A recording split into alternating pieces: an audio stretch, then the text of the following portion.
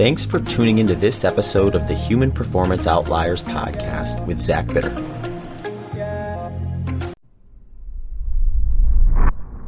All right, folks, if you are interested in adding some structure to your training program, I have some options that might interest you. Over on my website, zachbitter.com, I have a wide range of ready-made plans that have options for beginners to advanced endurance athletes. I also have personalized plan options where I will cater a plan specific to the event you are preparing for and your personal schedule and training availability. You can also access a variety of add-on options from email collaboration to consultation calls to help guide you through your training and nutrition needs. You can access these with or without a formal plan. So head over to zachbitter.com and let me know what you think. All right, folks, welcome back to another episode of the Human Performance Outliers podcast. Today, I'm joined by a very special guest.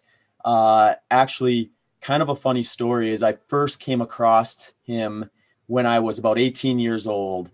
And my cross-country coach in high school would take a couple runners every year to this 5K, 10K run in the Twin Cities in Minnesota in the middle of the winter. So it was kind of like a incentive to get us to recognize how meaningful training in the off season might be. And we were talking about running and things like that along the way. And I was not really familiar with even what an ultra marathon was at the time, but we got on to talking. He brought up this guy who had run, like at the time, it was like 265 miles without sleeping. And I just remember thinking, man, that's crazy. And then he said, yeah, but he's got a goal to run like 300. And I think ultimately maybe a year or so after that, you ended up running like 350 miles or something without sleeping. So today I welcome onto the show Dean Karnazes, the ultra marathon man. Dean, thanks for taking some time. It's good to be on the show. Thanks for having me on, Zach. Yeah, and Nicole's going to be joining us here today, and she's actually just getting in here. She was finishing up a work call, so a little wire to wire today. But Nicole's helped me co-host some of these episodes, and a lot of listeners probably know her as Nicole Bitter because she was generous enough to give up her last name and take on mine when we got married. But her actual last name is Kalogeropoulos, which people don't mistake her for non-Greek. So Dean and Nicole kind of have that Greek heritage in their background as well, I think, right, Dean? Yeah, my wife went the other way. She went from, her last name was Abbott, and she went to Karnazes, and she's like, yes. You know what it's like, Nicole, right? It got easier for you, right? When you yes. your last name, yeah. I lucked out. My sister-in-law went from now has Kalogeropoulos as her married name, so definitely not the right way to go. So I apologize to your wife. Yeah, Dean, it was interesting when I reached out to you. It was partly because I think you'll be a great guest for this podcast, but also because a little selfishly admitted, I'll be doing a big event this September that you're very familiar with called the Transcon. Where you run from San Francisco to New York and essentially live on the road for, depending on how long it takes, the better part of weeks to months. And you have the unique experience of doing it in both directions. So I thought maybe you'd be able to poke some holes in our plans or tell us some of the exciting things that happen along the way with that, as well as talk about kind of your new book, A Runner's High, that just recently came out.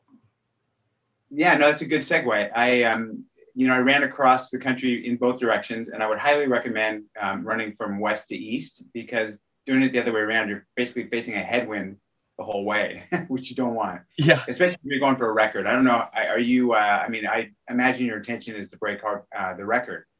Yeah, the big driver here, I'm doing it for a charity, so I want to make sure I don't do anything too stupid and end up getting like high and dry in the Midwest somewhere. So I'll be mindful of that if it seems like it's just not something I'm going to be able to stick to. But just running the numbers, I think it's something that is within reach if I have things go well. So I'll definitely be kind of having my eye on that as well going across it. Pete Kostelnick, we had him on the show actually a couple episodes ago, and he was kind of breaking down his strategy and what all went into that. And I think he averaged just over 72.5 miles or something per day. And that was with a day off too, because he aggravated a tendon going over the Sierras early on and ended up just resting that for a day and then banging out a bunch of 80-mile days after that. So it's a tall order, but I think it'd be a fun challenge to kind of keep in mind while moving across. Yeah, and I mean, when I went from west to east, it was actually on a television show called Live with Regis and Kelly. Yeah. So I was kind of beholden to their production schedule, which was kind of bizarre. So, I mean, I was only averaging between 40 and 50 miles a day. I mean, one day I think I ran 80 just because I couldn't sleep, and I'm like, I'm going to run. But I kind of like, I would get ahead of the schedule, and they'd say, you got to slow down because you need to be at this, juncture at this time for the interview. So it was bizarre in that regard, but it was for charity, so it was a good cause, and so I went with it. But it wasn't, it was 75 days for me. And I read about a funny experience I had when I was getting into Washington D.C.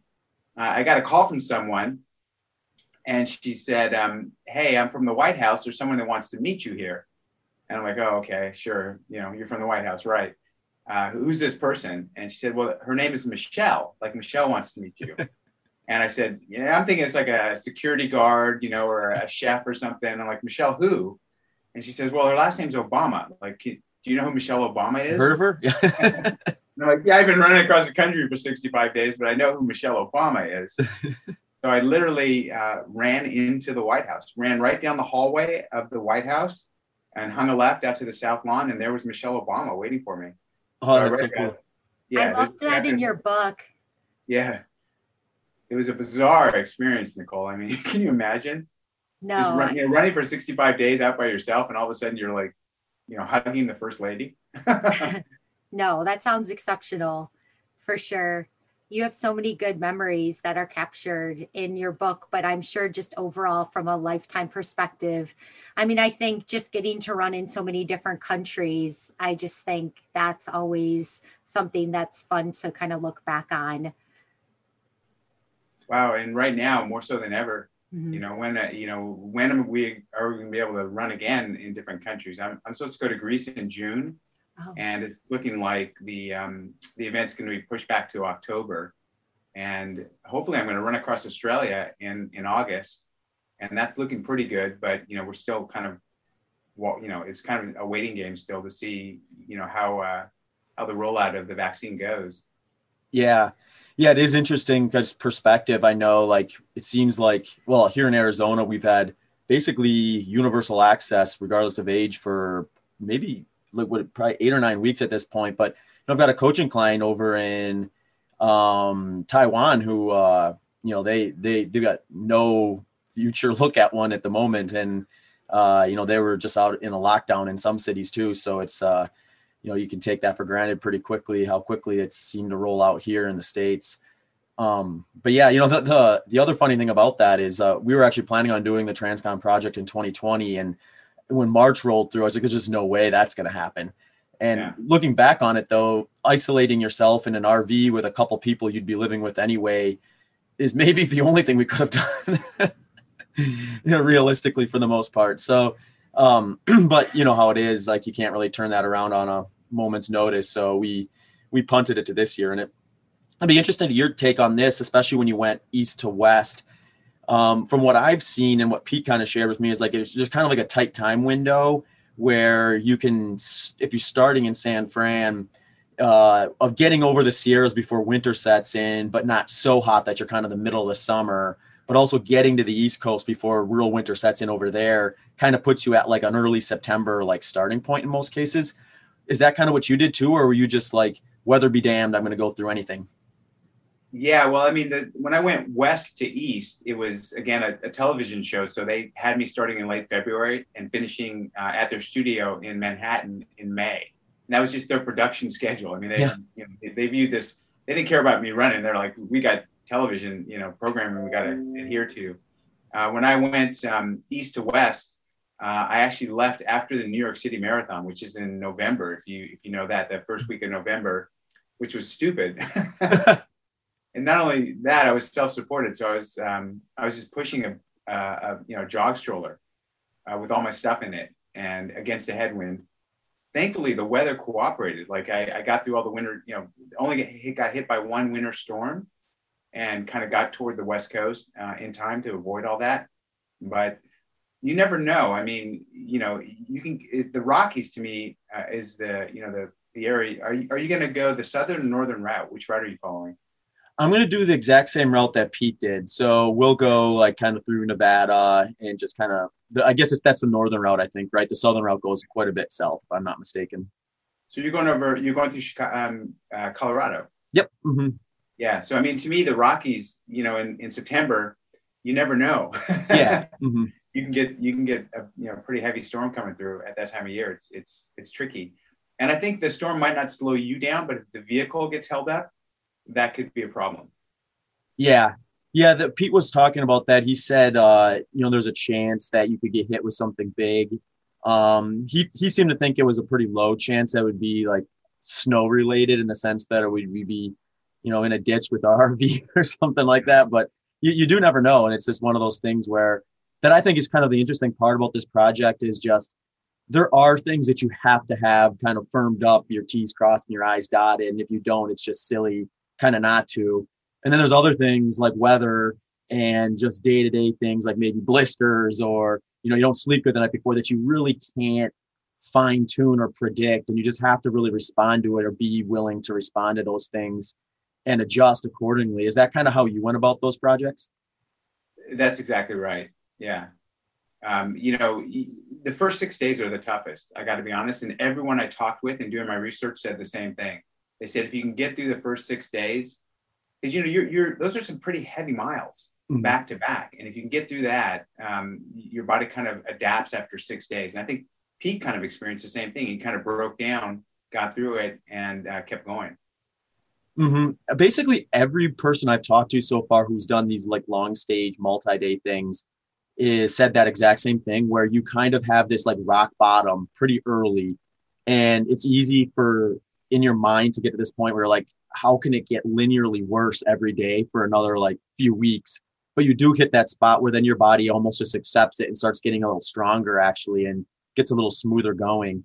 And didn't you have you had some research stuff done on you on one of your bigger efforts once too, where they were actually looking at that type of stuff where like the rate of recovery and things work. Am I remembering that properly? Yeah, when I did 50 marathons in 50 states in 50 days, it was Carmichael Training System. So, Jason Koop, you guys, I think, know Jason Koop. He was taking blood, and the University of Colorado was like looking at, all the biomarkers that are kind of commonplace nowadays, looking at muscle turnover, CPK, all those sort of things. And you're right, the first 6 days were the worst. And it looked like it was spiking, like, oh gosh, it's not going to end well. And then it plateaued, and then slowly the levels went back down to below normal. Mm-hmm. It kind of it overcompensated in both directions.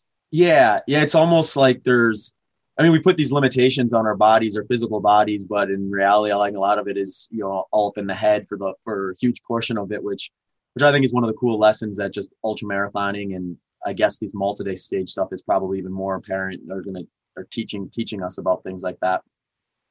Well, I encourage you. I mean, you're going to be very focused. I know that, but I encourage you to share as much as you can, via social media or whatever channel you're going to use, because it's a great experience. I mean, don't lose sight of the experience. I know for someone who's very competitive, your head is going to be kind of in, breaking the record. But if you can savor the experience, it's really remarkable running across the country and the people you meet, and the areas you pass through. And, have you heard about Pie City in New Mexico? No. Do some research on Pie City. Okay. Yeah. And they'll make it like they made me a pie. I think they do really? all Transcons runners they know about. There are a bunch of runners, but there's a pie factory in the desert, New Mexico, and they make the best pies ever. It's so random. That's funny. And you're not turning down calories when you're running to the tune of like 50 plus miles a day either. So that pie is probably very welcome. Pie, yeah. And there's a yacht club in Arizona, Courtside Yacht Club. They hosted me. So their motto is long time no see.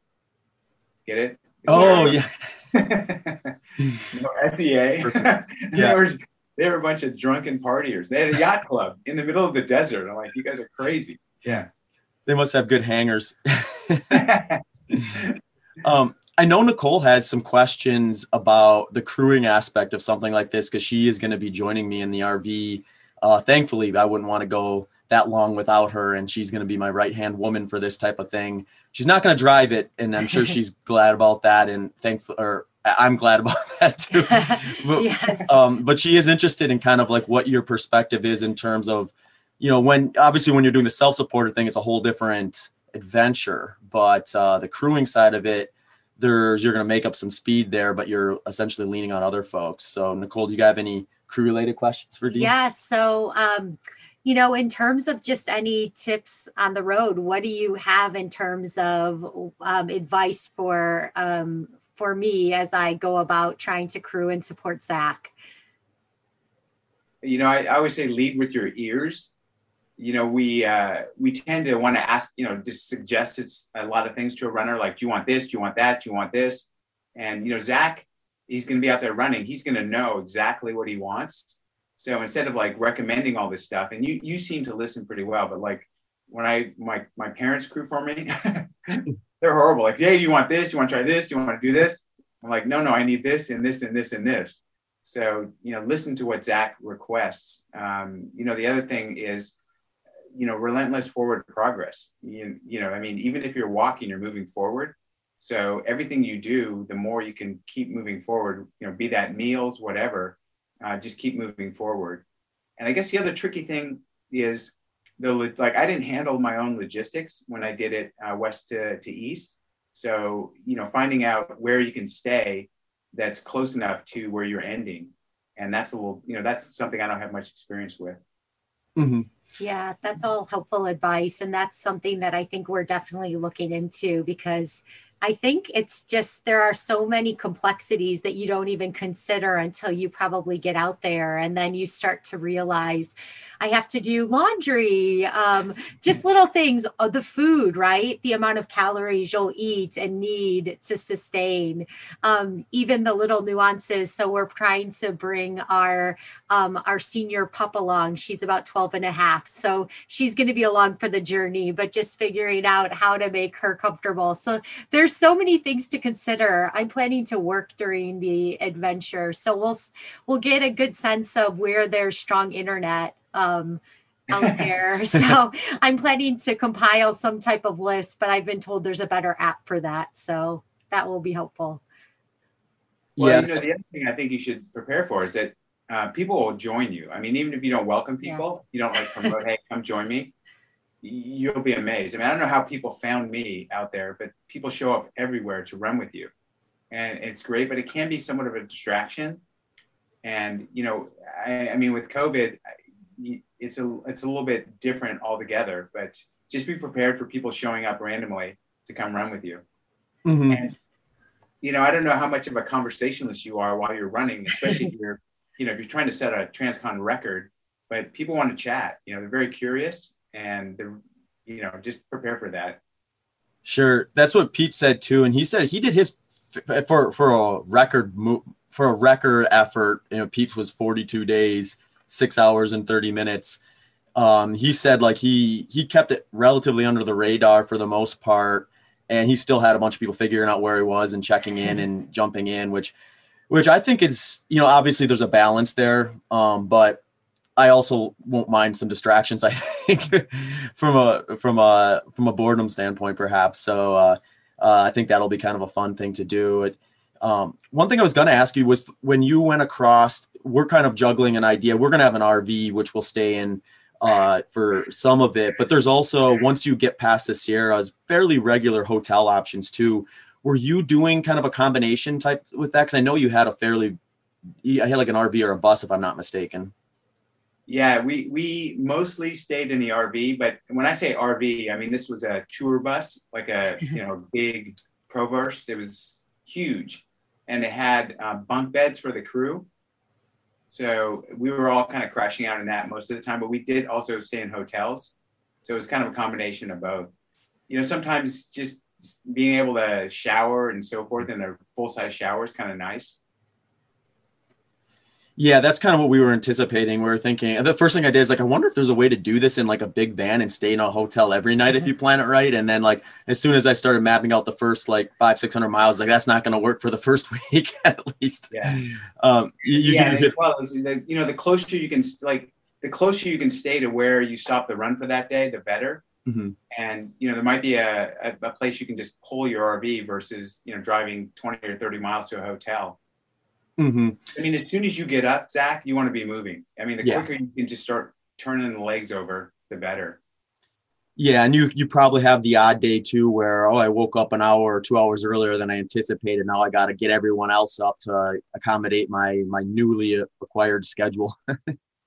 Yeah, no, I did that. I drove my crew crazy because sometimes I didn't want to wake them up. I felt so bad, so I just slip out the door and start running. If you're on a straight road forever, I figure they'll just catch up with me, and then I'd like lose cell service, and I couldn't text them or anything, and they'd eventually find me. I'd be like dehydrated and hungry, and yeah.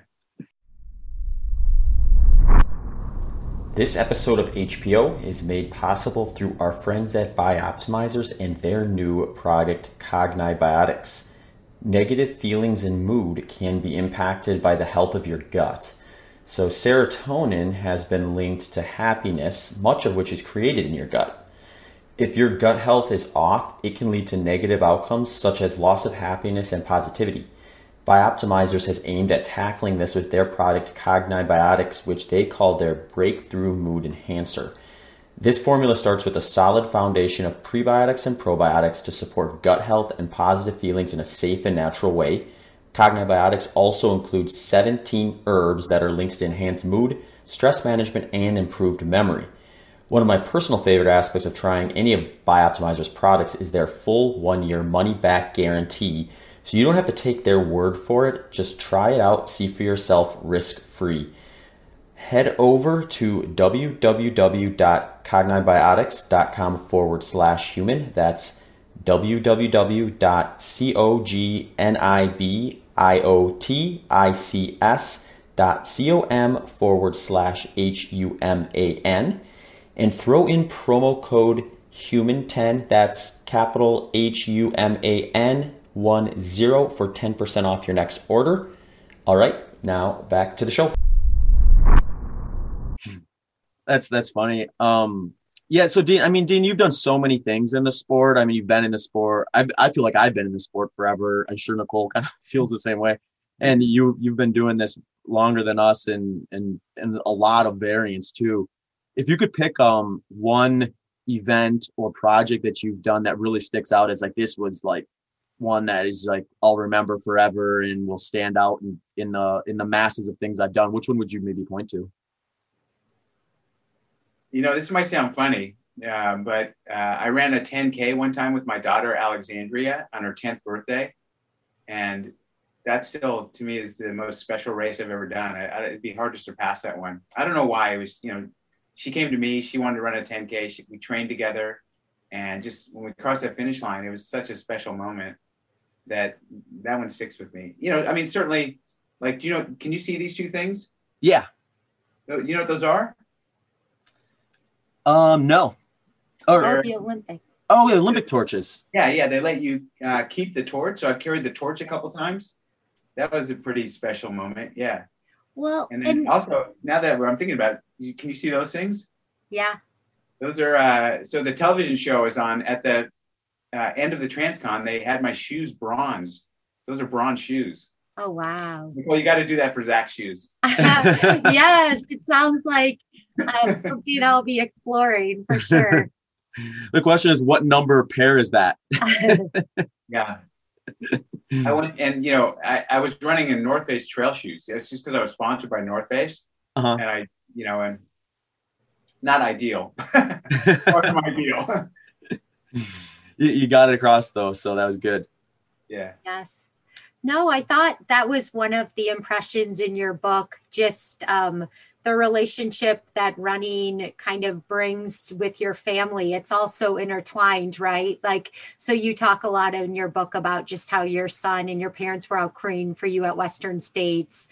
And I think that was really special, like in terms of a reflection. And I know Zach and I feel the same. It's like when you think back to special races, a lot of times it's just you don't even remember necessarily where you finished. You remember the people that were surrounding you, and that's what really makes the impact. So I like that you said your daughter's 10K was one of the more special ones.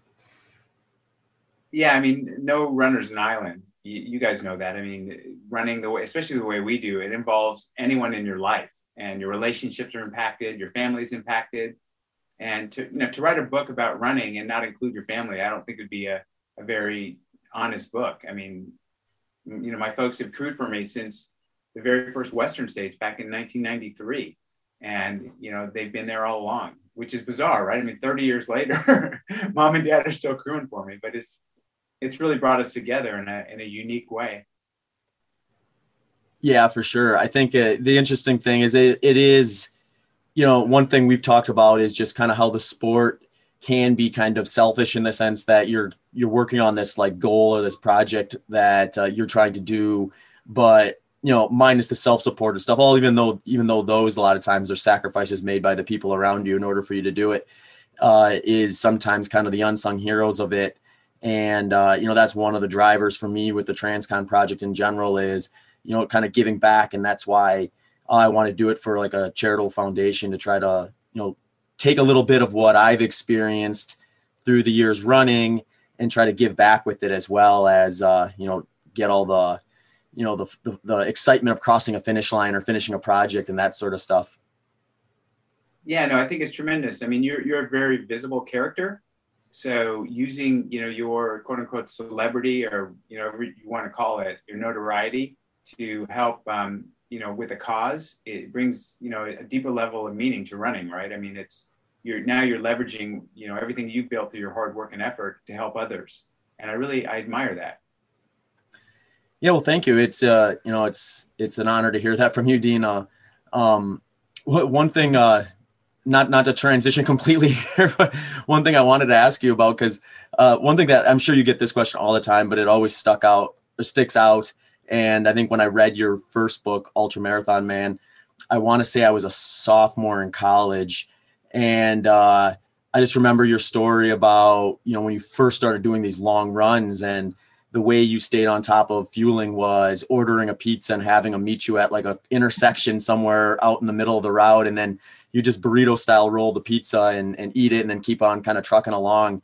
And I think a lot of people in the ultra running community, they have their own kind of unique, kind of goofy fueling story. But a lot of times, ultra marathon runners, they'll find something that works for them and you do it till it doesn't work or till they find something better, and it kind of evolves over time. So I'm curious with you, how long you've been in the sport and how many just different projects and races you've done.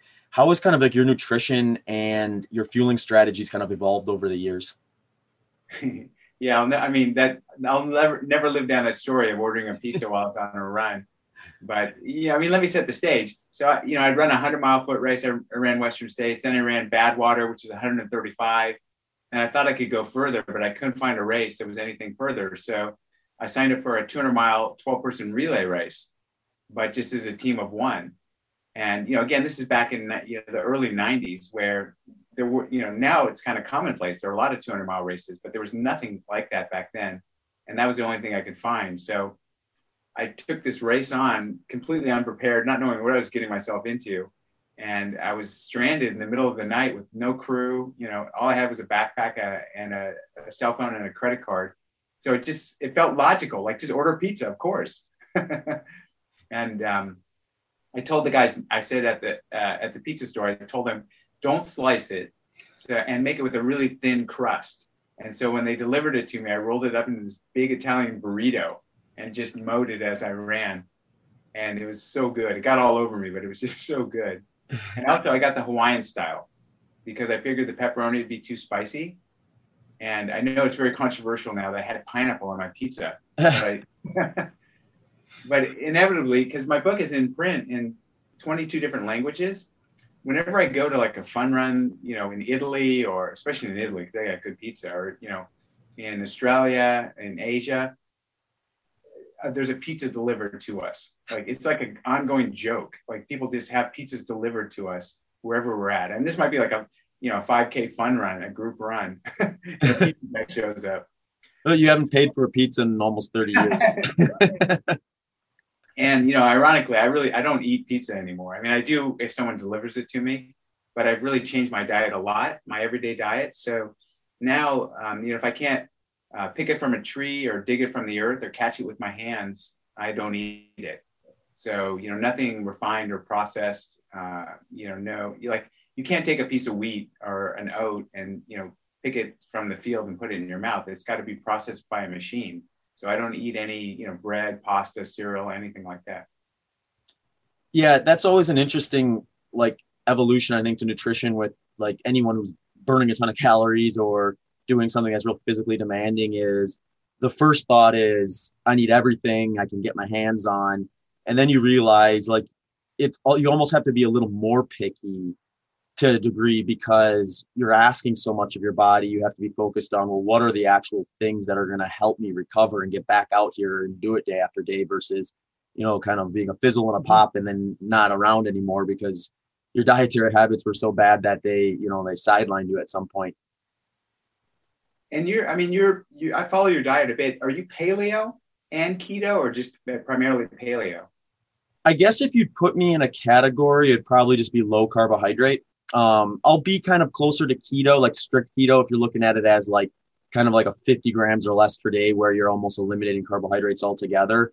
I'll have stretches where my training is at its highest, where I'll be getting up to maybe 20% carbohydrate, in the rare couple days or few days a year where I'll maybe hit 30% my intake of carbohydrates. But I mean, similar to you, unless I'm going through the full process of fermenting and going sourdough bread, I'm not doing a lot of grains and that sort of stuff for the most part, mostly root vegetables and things from the carbohydrate side of things, fruits for the carbohydrate side of things. And when I'm racing, I'll use a product by a company called S Fuels.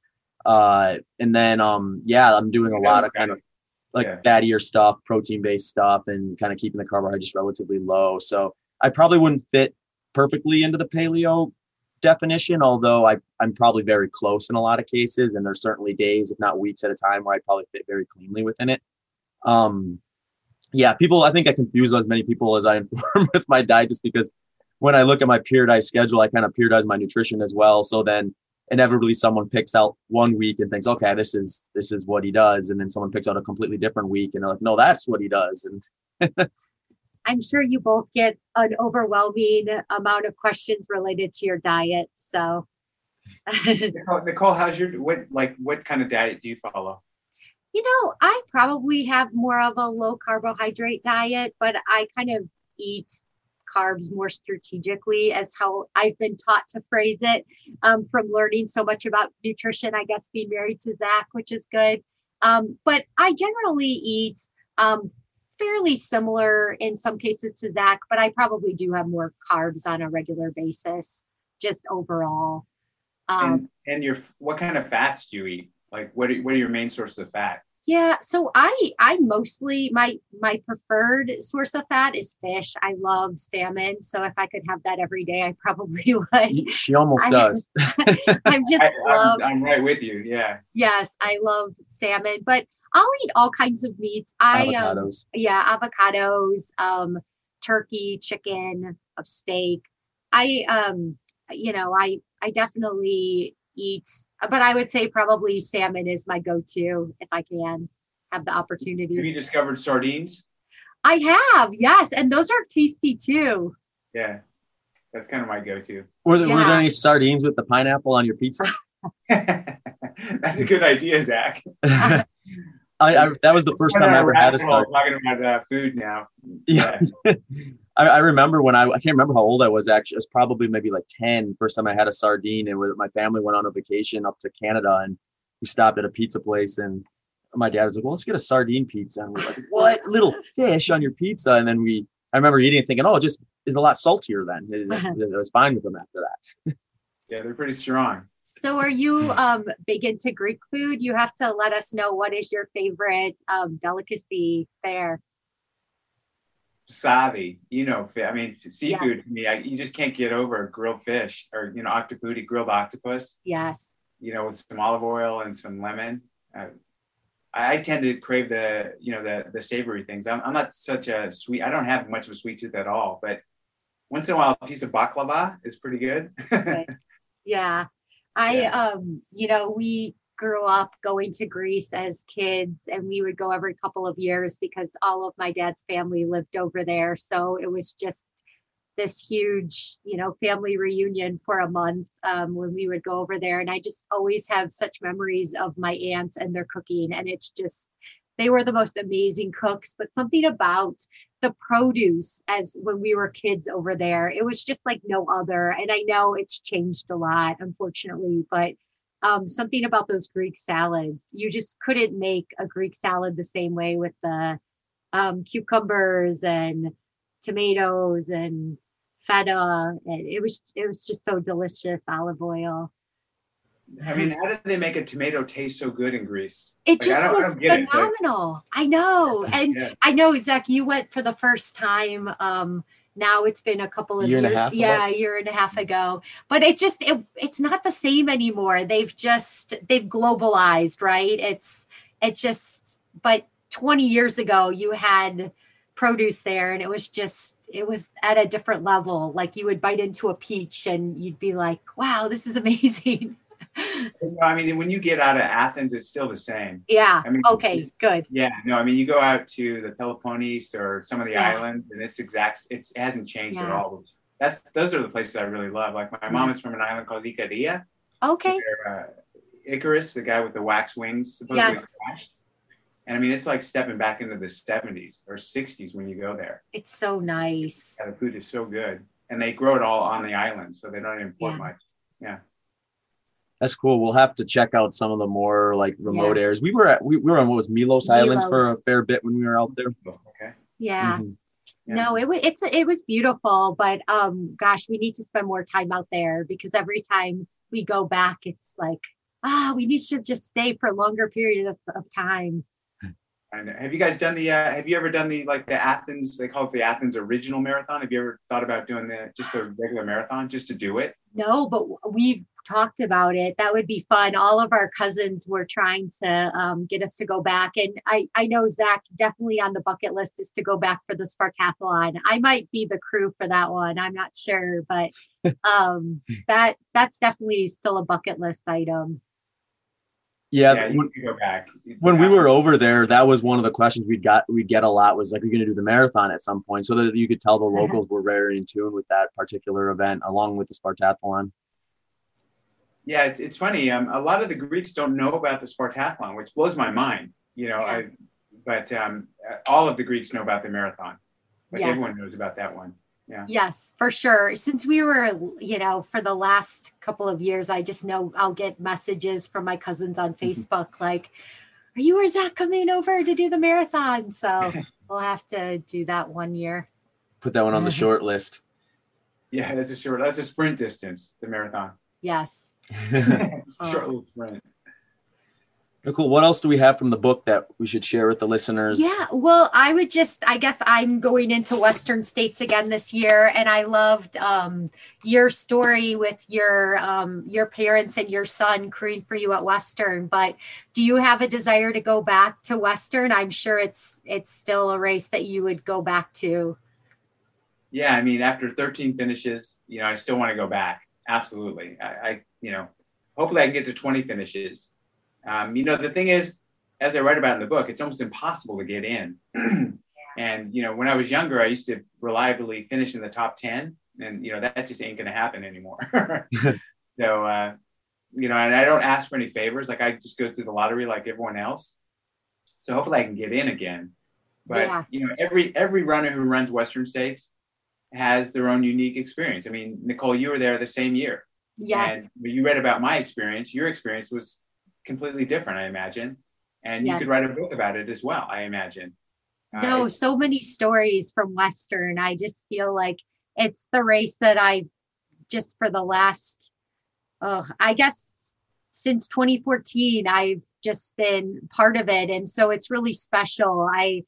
I'm just trying this year. I'm getting older too. So when I look around at the starting line, I'm like, wow, I'm, right around 40 and I'm competing against now the women that are in the top 10 are in their 20s, so it's really, the sport's really evolving, but no, I look at all of your finishes and that's remarkable. Yeah, like I said, it was a lot easier to get in back then. But Nicole, you're tough as anything. I mean, you're still pretty much reliably finishing top 10, so you get the entry, or you can even get a golden ticket. Yeah, no, thanks. I'm going to try for this year. And then, part of me is like, there's so many races to do. I love Western, but there's just so much to explore. And I love the international races. So to me, just getting the chance to go see some interesting places. I think we ran the Hong Kong 100K a couple of years ago, and just seeing the monkeys come out and run along the side of the course with you, that was memorable. Kind of along those lines, I love in the book, we liked how you talked about your journey along the just kind of running through all of the various different countries, and how you were approached by the gentleman to come run across this country. So if you can give more background on that, I thought that was incredible, particularly when they had you taste that interesting food. I can't remember what it was called, but hummus. Yeah. Okay. And the countries were Uzbekistan, Kazakhstan, and Kyrgyzstan. And before I went and did this, I could not on a map locate where those countries are. I don't think most people can. I knew it was in Central Asia somewhere. And, I ran as a U.S. athlete ambassador on a sports diplomacy envoy to celebrate 25 years of diplomatic relations between those three countries. And the Silk Road joins the three of them together. So I ran 525 kilometers between the capital cities of each of those countries. And the experience along the way was it was crazy.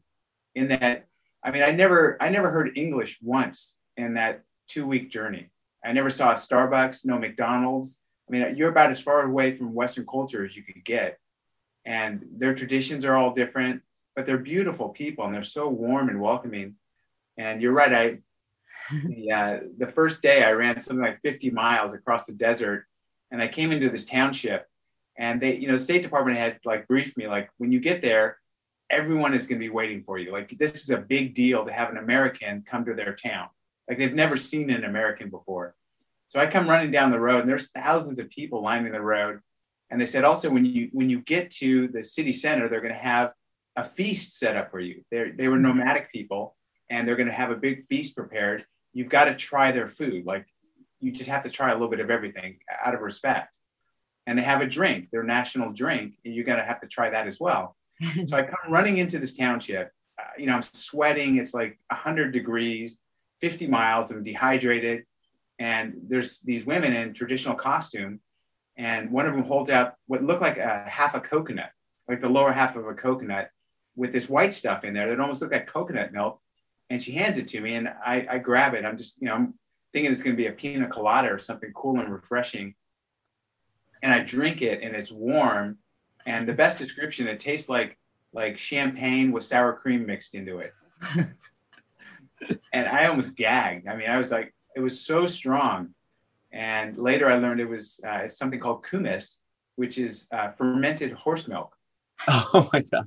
Yeah, right. I remember reading that, and I was like, oh gosh, that must have been a surprise. It might be good for your gut. It was like drinking Parmesan cheese. It was so strong. Yeah.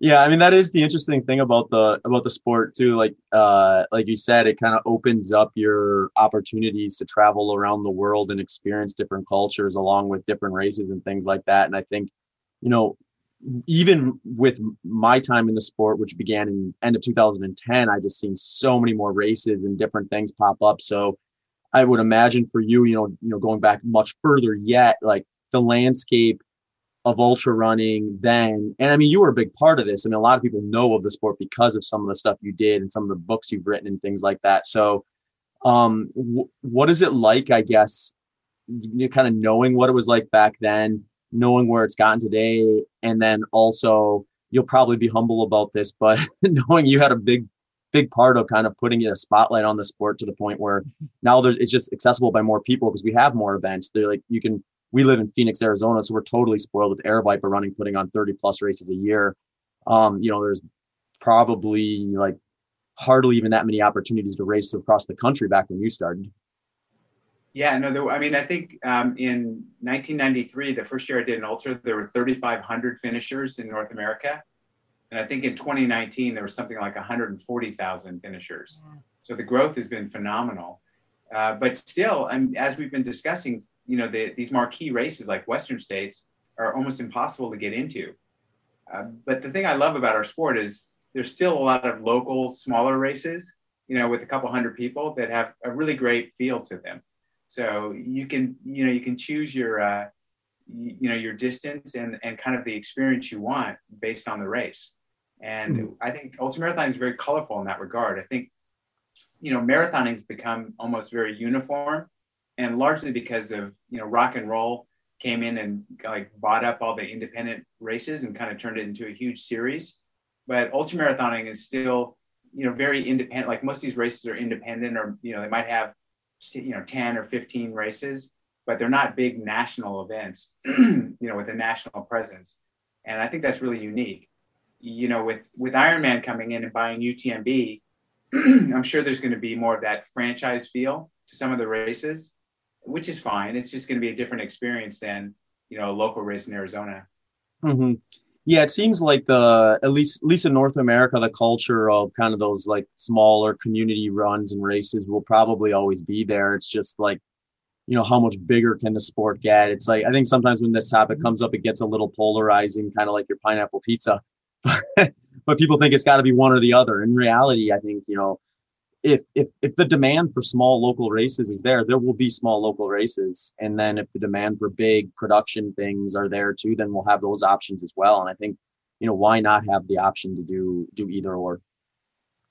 Yeah, and there's a lot of permutations. I mean, obviously the FKT has become very popular, mm-hmm. but there are a lot of other people that are like, I just want to go on a 1 week run just as an adventure. Like I'm not breaking any records. It's not a race. It's just an adventurous thing to do, like an expedition style ultramarathon. And I love that, the fact that you can just put on a hydration pack, put all your gear in there and take off and run somewhere just for adventure to me is really refreshing, and it's unique, and it's not competition. It's just enjoyment. Mm-hmm. Yeah. I think that's the big part of the sport, the meaningful part of the sport for most folks is that that human powered movement. You can go out there all day with relatively small amount of resources. In fact, Nicole and I are doing that this weekend. We're heading to Grand Canyon to run some miles. Nice. Yeah, that's what I mean. I mean, that's fantastic. Yeah, and I do that every weekend myself. Yeah. Awesome. I know, Dean, that you have a busy schedule, so we don't want to take up too much of your time. But we do want to give you a chance to let our listeners know where they can find you, what you've got coming up, if you got anything exciting you want to share. Yeah. I mean, someone told me if you Google Dean, I'm the first one that comes up. I mean, it's not hard to find people these days. It's, just Google my name. I've got a website. I'm on social media. I've got a lot of kind of fun projects coming up. I'm supposed to run 10 marathons in 10 days in Greece to celebrate the bicentennial of Greek independence. And that's supposed to be in June. And then I'm just going to run across Australia in August, which should be pretty exciting. I used to live in Australia. So another ultramarathoner and I put together this race. So that'll be in August. In November, I started a new race here in the San Francisco Bay Area called the Golden Gate Trail Classic.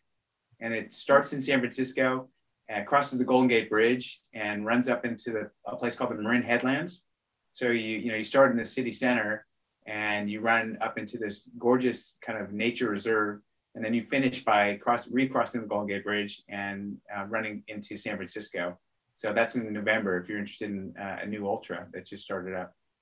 That's very cool. We're both familiar with the Marin Headlands trails, and it's hard to beat those ones. So I'm sure that event will be heavily sought after as things start to get out about it. But Nicole, did you have anything you wanted to add or ask? No, we're just so excited to keep following your adventures and all the amazing things you're doing. You were such an inspiration for both of us. So nice to talk with you today.